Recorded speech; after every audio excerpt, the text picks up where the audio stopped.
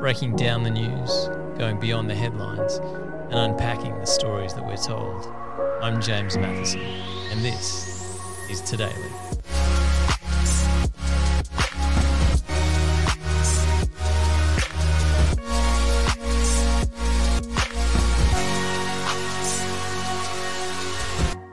All right, thanks for tuning in. I mean, it's been a crazy year in terms of news stories, and so much has been lost in the wash in the hype around the pandemic and lockdowns and vaccinations. But one of the stories that wasn't even a blip on the news radar over the past few months was the rushing through by our government of sweeping new surveillance laws in early September that put a chill through the legal profession and many civil liberty and human rights groups alike. Now, this new bill that was pushed through, called the Surveillance Legislation Amendment Bill, or the Identify and Disrupt Bill, gives police unprecedented new hacking powers that allows them to copy, add, modify or delete data on your devices, collect or intercept anything that they require from or to your network, and allows police to take control and operate your online accounts to gather information for an investigation, whether it be your email or Facebook or your social media. Now, at the time, there was little noise raised from the public, but the Human Rights Law Centre were very critical, saying that the bill lacked sufficient safeguards and that it was written so broadly that ordinary citizens are at risk of becoming unwitting targets. As we mentioned, it was pushed through, but the biggest problem with the whole thing was the fact that these brand new, expansive powers were not pushed through, but rammed through Parliament in less than 24 hours while we were in the middle of lockdowns and in the middle of a pandemic. There was no consultation, there was no public feedback, there was no debate in Parliament, and as we mentioned, there was very little to no media coverage. The scope of these laws have left many wondering if this isn't a continuation of Australia's slide into a surveillance state, as our government chips away slowly but surely at, our fundamental rights to privacy, so that they can appear, tough on crime. And the flip side of being tough on crime is that anyone who speaks out against these laws or shows any dissent gets hit with the cudgel of being soft on crime or on the side of the terrorists, which is a pretty effective way to beat down any dissent. And I get it. Most people say if you've done nothing wrong, then you've got nothing to worry about. But I then wonder, where would you draw the line? If you believe that, where would you draw the line? Would you be okay with authorities being able to turn on your webcam at home to watch what's going on in your house, in your living room, in your bedroom? Would you be okay with authorities being able to turn on the microphone on your mobile phone if you weren't even on it to listen in to private conversations, partner or with work colleagues? Would you be okay with the government being able to track your every move with facial recognition cameras? I mean, that's the sort of thing we just need to start thinking about. If we're okay with these sort of laws, where would we say enough is enough? Where would we draw the line? And although, this sort of stuff isn't overly sexy, that's kind of why these stories matter. We love to think of Australia as a laid back and free and open society, but, those sort of values can't coexist in a surveillance state. And I'm not saying that we're there yet, but we've got to be vigilant because each tiny chip away at our rights begets another and another and another. And, before you know it, the frog is boiled, so to speak. So to talk more about this bill, I'm joined by lawyer, author and spokesperson for the Australian Lawyers Alliance, Greg Barnes, SC. Thanks for joining us, Greg. Thank you. Now, these new surveillance legislation amendment laws that have passed, and passed very quickly, have sort of got under the radar a little bit in terms of mainstream news. It's not something that people can get excited about, partly because it's complicated, partly because they think it won't affect them. But what's the more chilling effect of things like this? Well, I think the more chilling effect is that the AFP the Australian Federal Police will be able to delete and alter data on a person's computer. They will be able to take control of a person's computer. And the threshold for being able to do that is relatively low. It's a reasonable belief that they think a crime might be, that a crime is being committed or likely to be committed. And in fact, there's also a power, if they think it's urgent enough, they don't actually have to get the relevant justification in the form of an affidavit to a judge or a magistrate. And so they can just go straight in.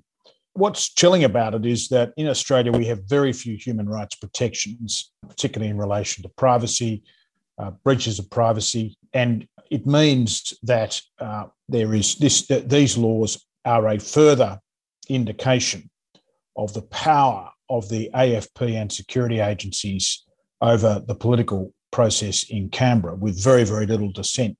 Now, tell us about this idea of a warrant. You're a lawyer. What's the process normally if, say, the police need to get access to my house or they need to go through my files? What does a warrant process normally look like for the physical world? I mean, it's similar in the sense that you have to be able to justify, and usually in the form of what's called an affidavit, so a document that says, look, I suspect, we've been surveilling a house.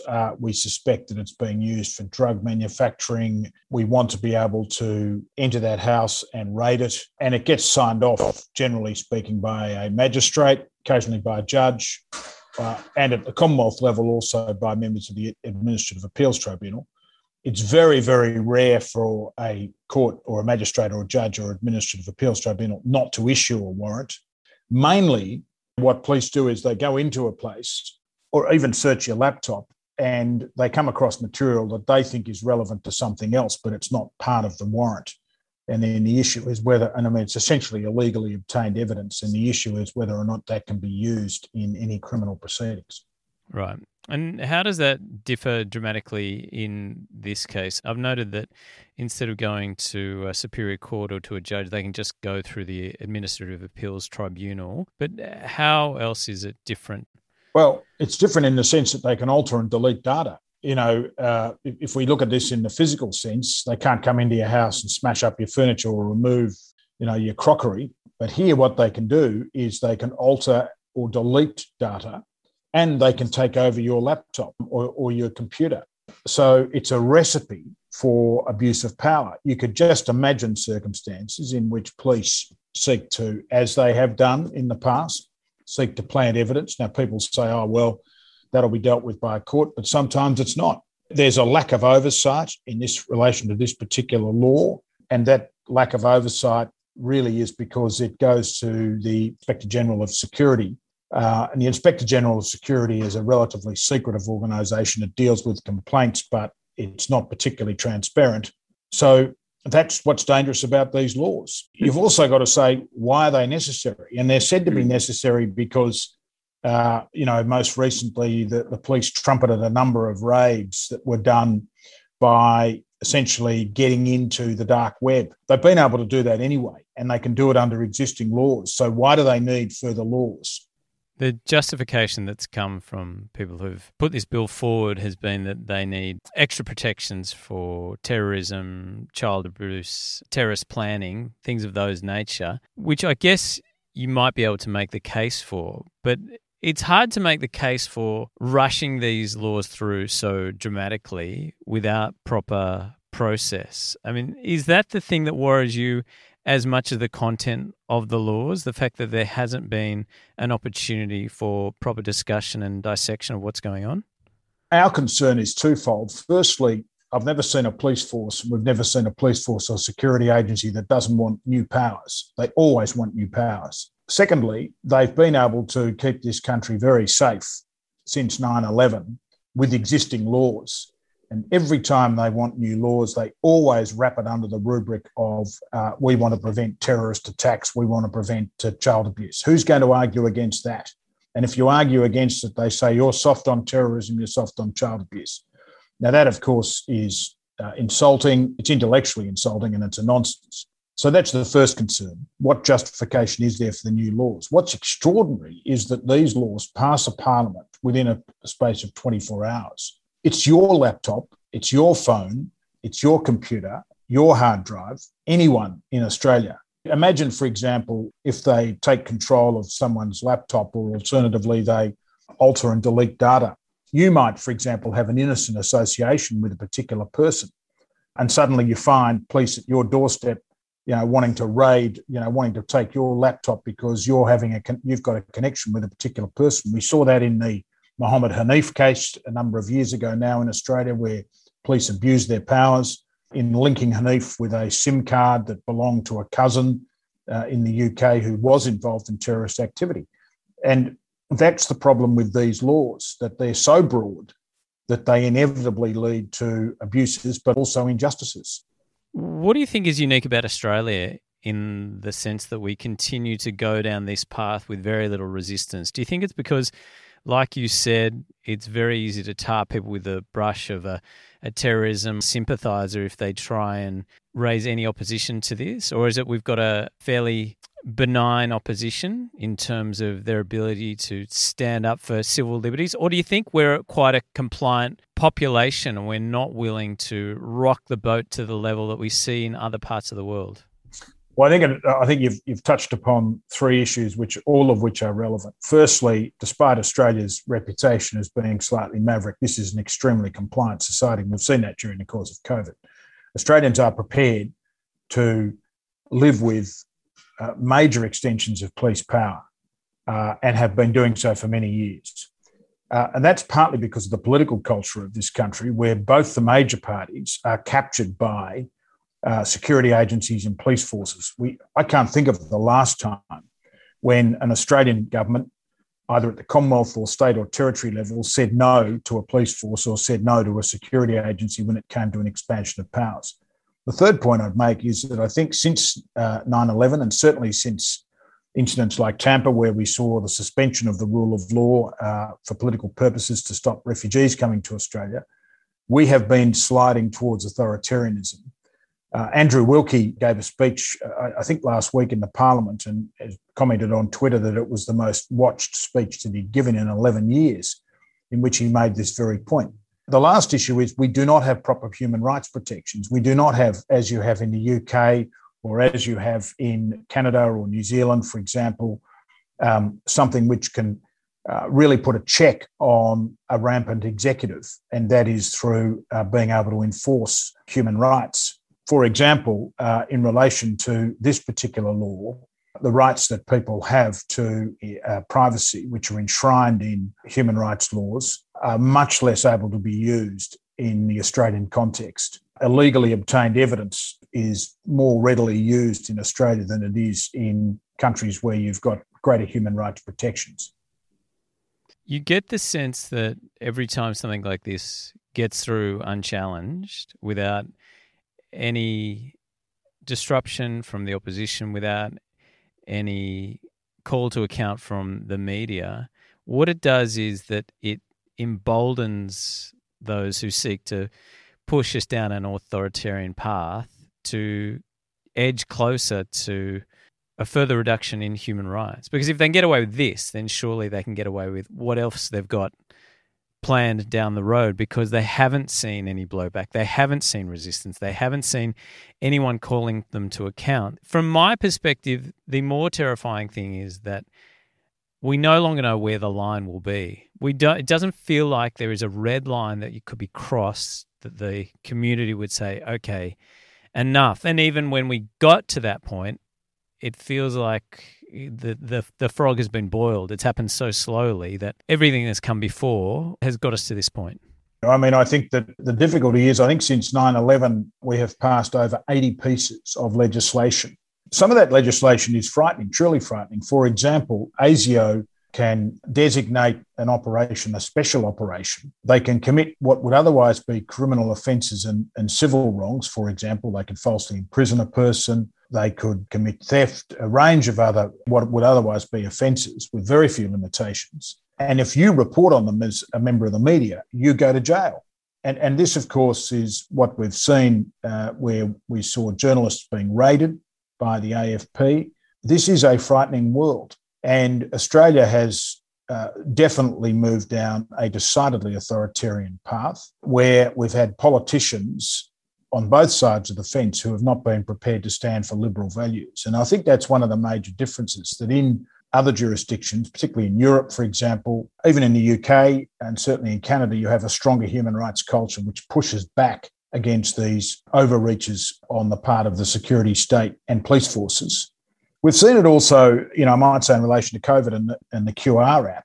We've got revelations now that police have been misusing that data in order to track what they say is criminal activity. That's had press. It had some press earlier this week, I think, in the Fairfax papers, and it's had press in a number of jurisdictions. And yet only Western Australia has passed a law which prevents that data from being used. People seem quite content with the idea that police might misuse their power. So it's a culture which is really dangerous. And, sadly, one doesn't see any turning back.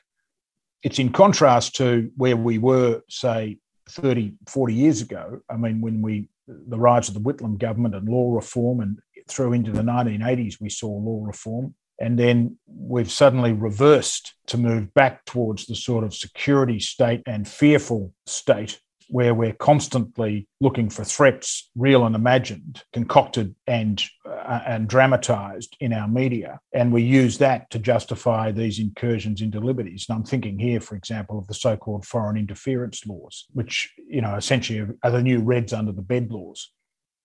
What do you think that people who are concerned about these laws are able to do if we've got a sort of a benign opposition and we want to try and push back at what's happening? The bludgeon of being soft on crime is a powerful one.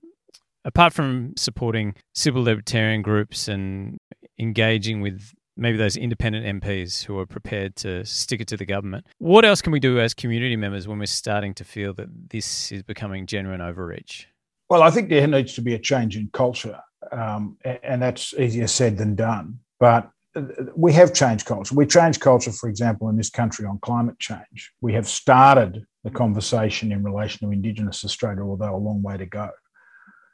It does require political leadership, but in the absence of political leadership, communities have got to do it. And in relation to as I say, in relation to climate change, it's been a community-led response because of the failure of governments. In relation to this issue, which is a little more amorphous because it's not one particular factor, as you have with climate change and global warming. Here you've got a range of factors. You've got a culture. But, I think that when people are made aware of the powers that police have now and security agencies have, but particularly police, because most people don't ever encounter ASIO, or if they do, they don't know they have. But with the AFP and state police forces, people do understand their powers. I mean, we have seen it a little bit in the context of COVID, but unfortunately, it's been pretty self-serving. People who otherwise don't seem to care about liberties suddenly become irate about COVID. Not being able to get a haircut. That's right. But also, there's a hypocrisy about it. We see, for example, some media commentators, particularly those on Sky News After Dark, who rail against the COVID restrictions, but have said nothing about this legislation. So you have to be consistent. If you're consistent, you would say we should always be aware of and be cognizant of and ensuring that police, one, exercise existing powers responsibly and lawfully, but two, that when they ask for powers, we need to always have a community discussion about whether it's necessary and not simply provide a rubber stamp. Yeah, I think that's really at the heart of it. And I think that's how you engage people, is not just calling out the laws, but drawing attention to the process itself. People often will say, if you've done nothing wrong, then what have you got to hide? And that is often a justification for shutting down any dissent or anyone who wants to question the validity of these laws. But I often feel like maybe that could be turned on its head, If you've got nothing to hide, why are you rushing through these laws? Why is there such urgency behind these? If there's nothing wrong, what have you got to hide? And that really, I think, needs to be the catch cry from us as a citizenry when the speed and the push becomes so rapid that we can't even keep up. Well, I think that's, again, a very good point. This idea where people say, well, it won't affect me. Yeah, can you talk about that? Because I hear that a lot from people. Well, it might. It might. And there are plenty of cases where people who have no connection to the law in other ways might find themselves the subject of a police raid. I think COVID has probably helped in that respect. You know, we've had a lot of people, particularly in Tasmania where I am, people in their 60s and 70s who've tried to keep up with the rapid changes in rules, find themselves coming back into Tasmania after a holiday and then the police marching them off to a hotel or turning up at their house and fining them.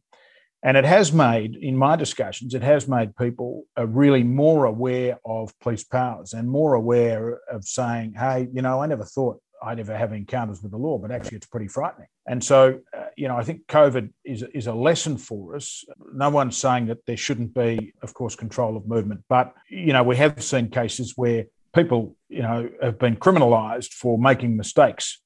And so I think that makes people more aware of the way in which police power can be overused. But also, a lot of people would have said, I think at the start of COVID, well, that won't happen to me because I'll comply with all the laws.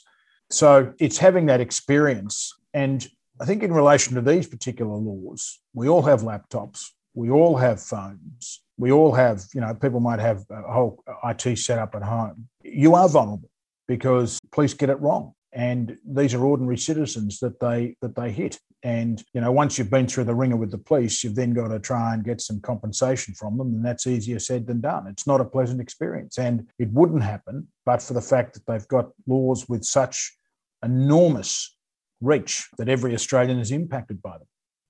Yeah, just before you go, I note people have drawn attention to the fact that the warrant is issued by the Administrative Appeals Tribunal. How different is that from, say, going to a judge or a superior court? Our view is that only judges of superior courts ought to be able to issue these warrants because of the enormous reach and potential of these warrants. Sadly, that's not the government's view. They go to the Administrative Appeals Tribunal. You're much more likely to get the warrant issued. It's also a bit of a concern, I think, that the AAT has been so politicised by the current government by putting Liberal Party members, overtly putting Liberal Party members onto the tribunal. So it's not the best repository for the issuing of warrants. You mean suppository? No, I meant repository. Little nod to our mate there.